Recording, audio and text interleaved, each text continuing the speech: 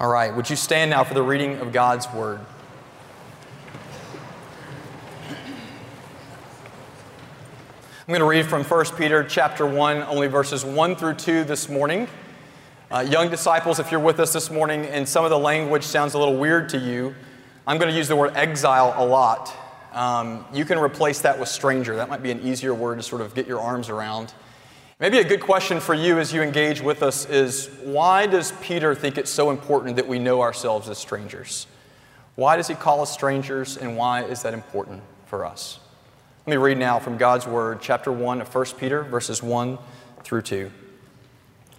Peter, an apostle of Jesus Christ, to those who are elect exiles of the dispersion in Pontus, Galatia, Cappadocia, Asia and Bithynia, according to the foreknowledge of God the Father and the sanctification of the Spirit, for obedience to Jesus Christ and for sprinkling with His blood.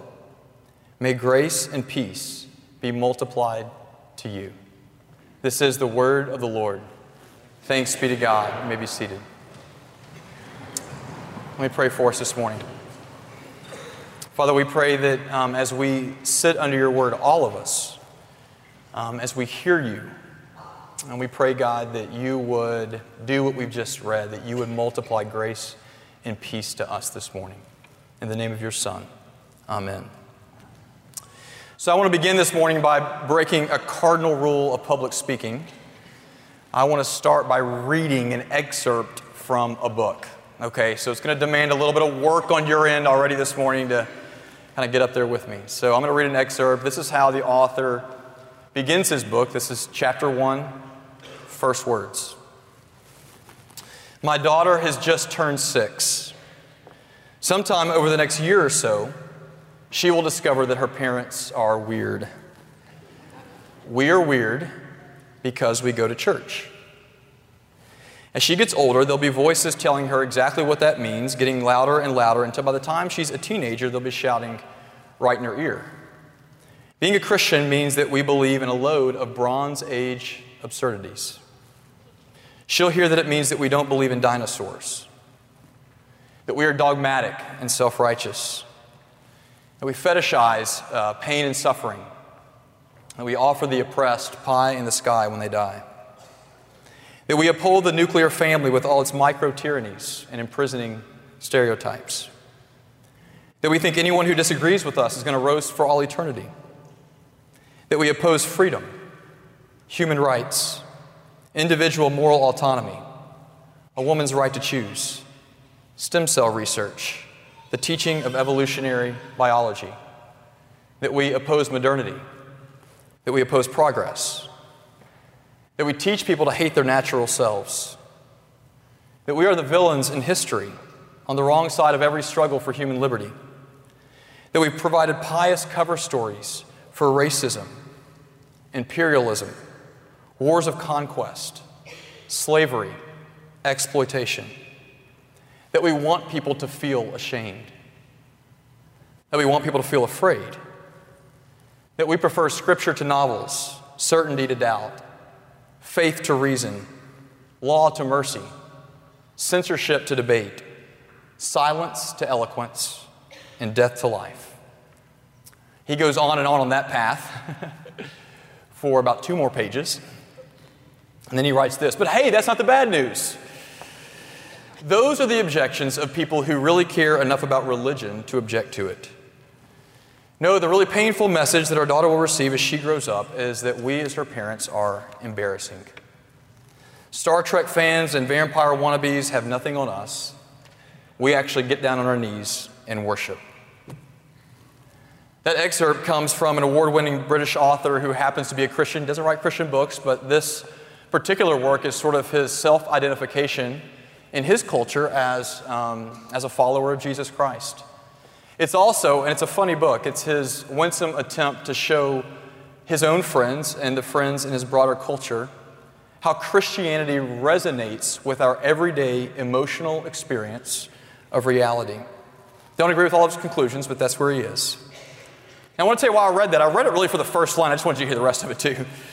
I read it because of the first line that says, "My daughter has just turned 6, and she will soon find that her parents are weird. We are weird because we are people of faith." Now, there's little doubt that where he lives in Western Europe, Christianity is much more of a relic than it is to us here in the Bible Belt, the buckle of the Bible Belt in Dallas, Texas. We still give a respectful nod to Christianity for the most part. As Flannery O'Connor once said, we're at least maybe Christ-haunted, if not Christ-centered. We still feel the sense of obligation to nod to Christianity. But even then, I bet that something in what I read rang true for you. I bet that you felt a little bit of the weight of what I read. What is that feeling? That feeling is the growing distance and dissonance between historic Christian belief and our larger world, the assumptions of our larger culture. People tell us that we're probably growing a little more weird. People of faith are growing a little bit more on the fringe. Now I want to give you another example. My wife and I are a part of a small group of friends here at our church. Same basic age and stage. Most of us have young kids. We're all staring up at 40 pretty soon. It's the new 25, so don't feel sorry for us. Our small group met a few weeks ago to discuss Mark's sermon, and one of the questions he wanted us to discuss was this: where do you personally feel like a sojourner? Where do you feel like a stranger? And one of the women in our group spoke up and she said something to this effect. She said, I'll do my best to summarize. She said, having young kids in school has generated awesome social occasions with other moms. And she really meant this. It's been great getting to know them. Incredibly friendly, incredibly welcoming, incredibly warm. But in our conversations, even over years now, I've realized that there is a line in the sand that we are just not invited to cross. There are questions that we are not always welcome to pursue. And she said, it makes me really sad because beyond that line is the place where the real stuff happens. It's the place of intimacy, the place of our deepest joys and sorrows, the place where intimacy can happen. She said that seems like to be a risk that we just seem unwilling to take. We are content instead to sort of swim on the surface and do our best to smile at whatever comes our way. Now, that may or may not resonate with you. It may not be your experience. I will tell you that those in our small group nodded along pretty strongly. But I just want you to hear that because she's saying something very different than the excerpt I first read. What she's saying is that I feel the distance and dissonance not because I'm cast as a religious stereotype. Not because in my own community, my neighborhood thinks that I believe in convoluted, outdated, irrational things. But because I live in a place where we are terrified to let our guard down. It is a nice, pretty, safe, friendly world, but one in which it is really hard to be known. So on the one hand, you get like my daughter's 6. She's going to grow to find that we're weird. We're weird because we're people of faith. And then I have a lot of friendly phrases around me, but it's hard to get at the center, beyond the veneer, to the heart of joys and pains, to the heart of the matter. What do they have in common? Both of those stories are testimonies of estrangement. Estrangement. One is a growing sense of cultural marginalization that comes at least from the feeling that we are corporately being pushed from the center to the fringe of cultural life. The other is a growing sense of loneliness, that we are often being kept on the outside of the fringe of deep personal connection. Both are about feeling like you are on the outside of your place and on the outside of your relationships. And that is the feeling of exile. An exile is a displaced person, often materially, but also emotionally. Someone who senses that they are in fact wandering in a foreign land with an unrequited longing for home. And so when Peter begins his letter and he calls these early Christians exiles, that's exactly what they feel like. They feel like outsiders. And I just want to camp here this morning and I just want to talk about that experience because that experience is so central to everything else Peter is doing in his letter. And it has always been central to the calling of the church, to who we are in the world. 3 questions I want us to pursue this morning together as we move particularly through this passage. Number 1, why exile? It's true that you just don't wake up one morning in exile. That word always has a story to it. What is the story of our exile? Number two, what is God up to in it? Where does the gospel, where does the good news intersect with that word, particularly for us and for the world? And then finally, I want us to think about what is the purpose of our current exile. You'll notice that that the Lord through Peter doesn't just call us exiles, He calls us elect exiles. And that means that there is intentionality or purpose over which God reigns to our exile. What is that purpose? And how do we embrace it? Let's look at those three questions in turn. First, why exile? What is the story behind the word? In the Old Testament, that word is almost exclusively used in a negative sense. It is not a good thing to be in exile. And it is also almost exclusively used as a judgment of some kind. To be in exile means to be someone who is cursed. It's to be living out in curse. The prototype of all exile in the Bible is Genesis 3. You may be familiar with that story. Adam and Eve rebel against God, and God banishes them. He exiles them from Eden.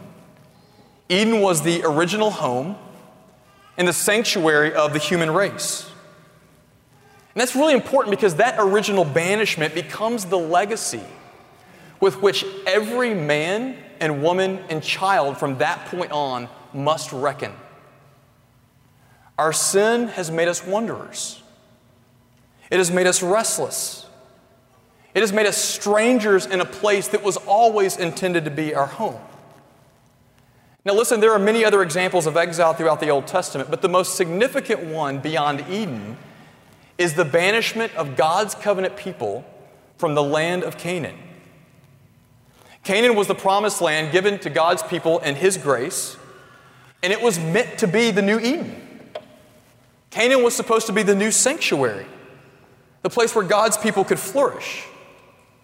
But the condition, just like in Eden, remained the same for Canaan. The only way that Canaan would ever be home for the people of God is if they lived in obedience to Him. In fact, I want you to hear what God tells His people through Moses in Deuteronomy 30. This is before they ever get to Canaan. He warns them, and here's what He tells them. See, I have set before you life and good, death and evil. If you know Genesis 3, it sounds a lot like, Genesis 2. It sounds a lot like Genesis 2. If you obey the commandments of the Lord your God, then you shall live. And you shall multiply, and the Lord your God will bless you in the land. But if your heart turns away, you will perish. You will not live long in the land that I'm giving you. I call heaven and earth to witness against you that I have set before you this day life and death, blessing and curse. Therefore, seems like a simple message, choose life. Choose life. For the Lord is your life and the length of your days, and you will dwell in the land. Now God is basically saying this, look, this will always be true. There is no home apart from obedience to me. Apart from obedience to me, all you will find is restlessness and loneliness and estrangement. If you rebel, the curse of banishment and exile will fall upon you, and that is exactly what happens in the rest of the Old Testament. The north and the south divides, and both within 150 years of each other find themselves in exile from the land. They are banished from Canaan as the covenant curse falls upon them. That is the basic story behind the word. What I really want you to see is that in the Old Testament, exile is a curse. And it's a curse that not only falls upon the whole human race, but it's a curse that falls particularly on the people of God for the same reason. It is for our collective refusal to love the Lord as our life, the one who is the length of our days. Now, what does that mean for you this morning? Just this. It means that your loneliness has a story behind it. It means that your desire to feel settled has a story. It means that your restlessness, your wanderlust, your dissonance has a story that cannot be solved by a new promotion or a bigger house or a new romance. Our exile is bound up with God himself, with our Creator. And so that is the place where reconciliation must happen in order for our exile to finally be resolved. So what is the story of the good news in all of this? Where does the gospel come and intersect with that word? I want you to listen to another testimony now, a third one that I think you'll find familiar. It starts like this. Now when the child was born, an angel of the Lord appeared to Joseph in a dream. And the angel said, "Rise and take the child and his mother and flee in exile to Egypt. For Herod is about to search for the child to destroy him." Now 30 years later, a testimony about his own experience. Foxes have holes and birds of the air have nests. The Son of Man, however, has nowhere to lay his head. From a close friend and an observer, he was in the world and the world was made through him, yet the world did not know him. He came to his own who were in the world, and his own people did not receive him. Or how about this one? This is to the author of the letter that we're reading, to Peter himself, who was one of his closest friends. He says, "You will all fall away because of me. The shepherd will be stricken, and you will scatter, and you all will leave me alone." And then this, the final words of a dying man. my God, why have you forsaken me?" Now you have no doubt at this point identified this exile. This is the testimony of Jesus Christ, the man who was born, who lived, and who died an outsider. And it's his death that is particularly important for us this morning because his death is the culmination of all of that estrangement. I want you to think for a moment, where did Jesus die? Remember where he died if you know the story? It's really important. He dies outside of the city gates, on a garbage heap, outside of civilization, on the very fringes of his culture.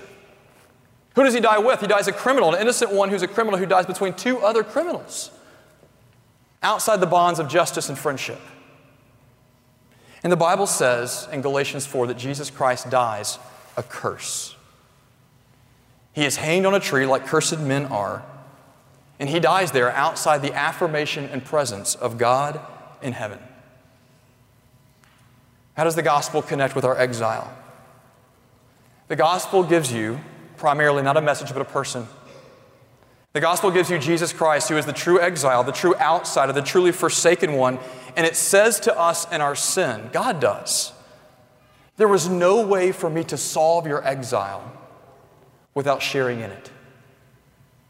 There was no way for me ever to overcome the curse of your exile without succumbing to that curse myself. Here's the simple message that God so loved the world. He looked out and so loved the world, not because the world loved him. God so loved the world that he gave. He gave his highest treasure, his only Son. For what purpose? Paul says in Ephesians 2 that you should no longer be strangers and foreigners and exiles, but that now you are a part of the home of God. And even more, Paul's able to say, look, this intensifies things. God is actually going to come and make his home in you by the power of his Spirit. Home has been given to you once again. Now listen, it's a beautiful story. But I want to show you this morning as we close how all of this, how the love of God for you and reclaiming you is actually incredibly practical and concrete for your spiritual journey. We already noted this, but it says that we are elect exiles. That is, God has purposed us in exile. And then notice the language after that. It says that you are exiles who are foreknown by God the Father. That means that the love of God has been set upon you. It says that you are exiles who have been sanctified by the Spirit. That is, set apart by the Spirit. You are exiles who have been sprinkled. That is, baptized by the blood of Jesus Christ. All of that is the language of covenant belonging. You see, you are no longer banished. Exile is not banishment. It is instead a marker of community. And it means that your exile is sifted through the grace of God, and it no longer functions as a curse in your life, but now you live as exiles in blessing. Let me show you 2 ways that works. Number 1, in place of our loneliness, God gives renewed intimacy. In place of our loneliness, God gives renewed intimacy. We said it earlier, but to live in exile is to feel alone. To live in exile is to feel outside of the bonds of deep connection with others. I want you just to think about it for a second. How is it that deep connection occurs in the first place? You know, we're a culture that is known for yearning for connection and creating tons of way to connect, but really probably fairly inept at doing it very well. How does intimacy with anyone ever blossom? I love how C.S. Lewis says it. This is very simple. He describes it in one of his essays on friendship. He said this is basically how every friendship in the world ever started. Someone looked at someone else and said, "Wait, you too? I thought I was the only one. Wait, you too? I thought I was the only one." And what is Lewis saying? He says that basically intimacy starts with shared connection. It's empathy. It's the sense of having a common connection with someone else. And what the gospel of Jesus Christ says to you is that Jesus himself can come to you and he can sit with you.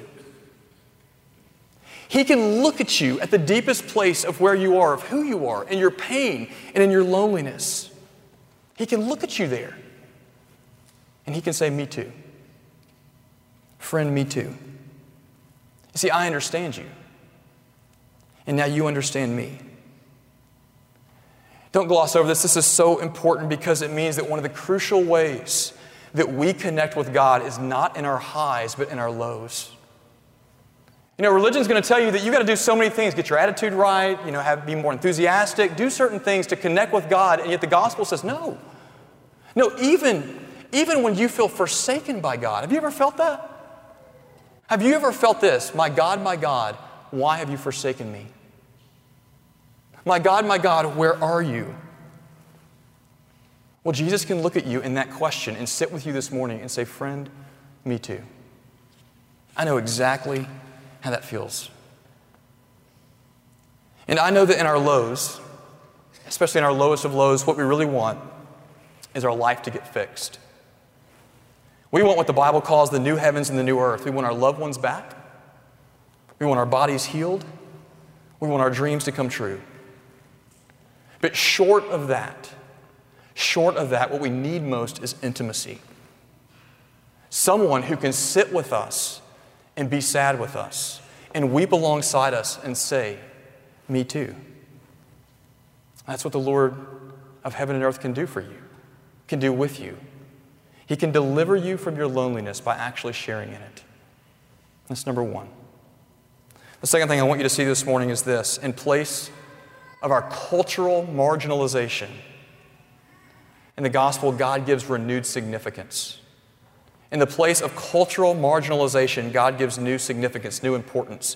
We said it early that to live in exile is to be removed from the center of cultural importance, power, and to be then sort of thrust to the fringe of your place. And you should know that never in history, I say it this way, that in history, when this has happened to the church, it has never hindered the work of God in loving and rescuing the world. Not once. And I'm not aware of it. You can certainly tell me if I'm wrong here. I'm not aware of anywhere in Scripture that God has said to His people, if you can just get to the point, the place of cultural importance, if you can just get to the cultural center, then you'll really be useful. What does He say? He says, be faithful. And sometimes, no doubt, God puts people there. He puts people in important positions. He puts Joseph there. He puts Esther there. He puts Nehemiah there. He puts Daniel there. They never asked for it. He never told them they had to be. It was never, ever the point. In fact, and I'm going to say this and expect some resistance here, okay? You can email me at mark.davis@pcpc.org. I'll say this, that I think, much of our idolatry as Christians in our country today might be wrapped up in our drive to be important players in our culture. Not all of it, but some of it. Certainly I'm not saying don't be a good citizen. I'm just saying that is never the intent, express will of God for you and I to be there. Consider this. Do you know how the early church exploded in Acts? It wasn't because people figured out ways to hobnob in the halls of power. The early church exploded in Acts through exile. Christians literally kept getting kicked out of their cities, and they had to go to new cities in an ever-widening expanse across the Mediterranean, and new converts were made, and the gospel reached new nations. Now, eventually that would reach back into powerful places, notably Constantine in the 4th century, but once again, never ever the point, never the goal. See the Apostle Paul, for example. If you ever get a chance, go read Paul's testimony in Philippians 3. He talks about just a sort of overview of his testimony. He says, before I met Jesus, I was doing okay. That's basically what he says. He says, I was a Pharisee of Pharisees, tribe of Benjamin. I was doing well. And then I met him, and I increasingly ended up on the fringe of my place. So much so that by the end of his life, where was Paul? Paul was in a prison cell. And he did, arguably his most important work for the kingdom of God. His legacy today was in that prison cell, writing letters to people like us. What does that mean? It just means that we need to embrace where God takes us, even if that is away from the cultural center. We don't need to be scared of it. We don't need to resent it. But in humility and confidence that God is at work and that we get the privilege of joining in that work for the life of the world. For the life of the world. There's an old story about an Anglican bishop that I love. That he was poor, grew up poor in an isolated part of Argentina. And as a kid, his mother asked him to set the table for tea time guests, and so he began to set the table, and he drops one of the plates. The plate cracks, and so he goes outside of the village garbage heap and he throws the plate out there, never to think about it again. Well, he becomes a bishop, and he's important. Comes into town, everyone shows up because you don't want to miss church when the bishop is in town, right? Everyone comes to worship, and he's there, and a lot of fanfare around him, and he goes to serve communion, and the plate that holds the bread is passed to him, and he looks down to bless the elements, the bread. And what does he see there? He sees that old, cracked, once discarded plate. Someone from that poor church had rescued that plate. And that plate had been now used to serve the presence of Jesus to the people week after week after week. Jesus himself was being served to the world on a broken, discarded plate. I love that because I think it's a good reminder of our calling as the church. We sit here as broken people. Let's not make any bones about it. We are perhaps unwanted even. Our goal, our calling, is first to be near to Jesus. It's to be near to his presence, to abide in him, to live in intimacy with the one who was broken for us, the one whose blood was sprinkled on us, and then to serve him to the world, not coercively, not to regain power, but in love and humility, wherever he sees fit. Friends, you're going to read the word exile over and over in 1 Peter. It is no longer a term of derision. It is now a term of deep and abiding purpose in your life. May his grace and his peace be multiplied to you. Let's pray together. Father, we thank you for your grace and your mercy and your kindness. Lord, we thank you that you love us as broken people. We thank you, Father, that you have come near to us, that you can look at us in our cynicism and all the places where we really look at and say lows, obstacles to connect with you, and you can say, me too, and that, Lord, those are places for new intimacy. We pray that you would give us that as a church, Father, and that you would make us not necessarily powerful people, Father, but faithful people, wherever you send us. Father, we pray that we might hold out Jesus to the world, believing in him firmly for ourselves, then holding him out to others, to our neighbors, to our loved ones, and to our enemies. It's in his name that we pray. Amen.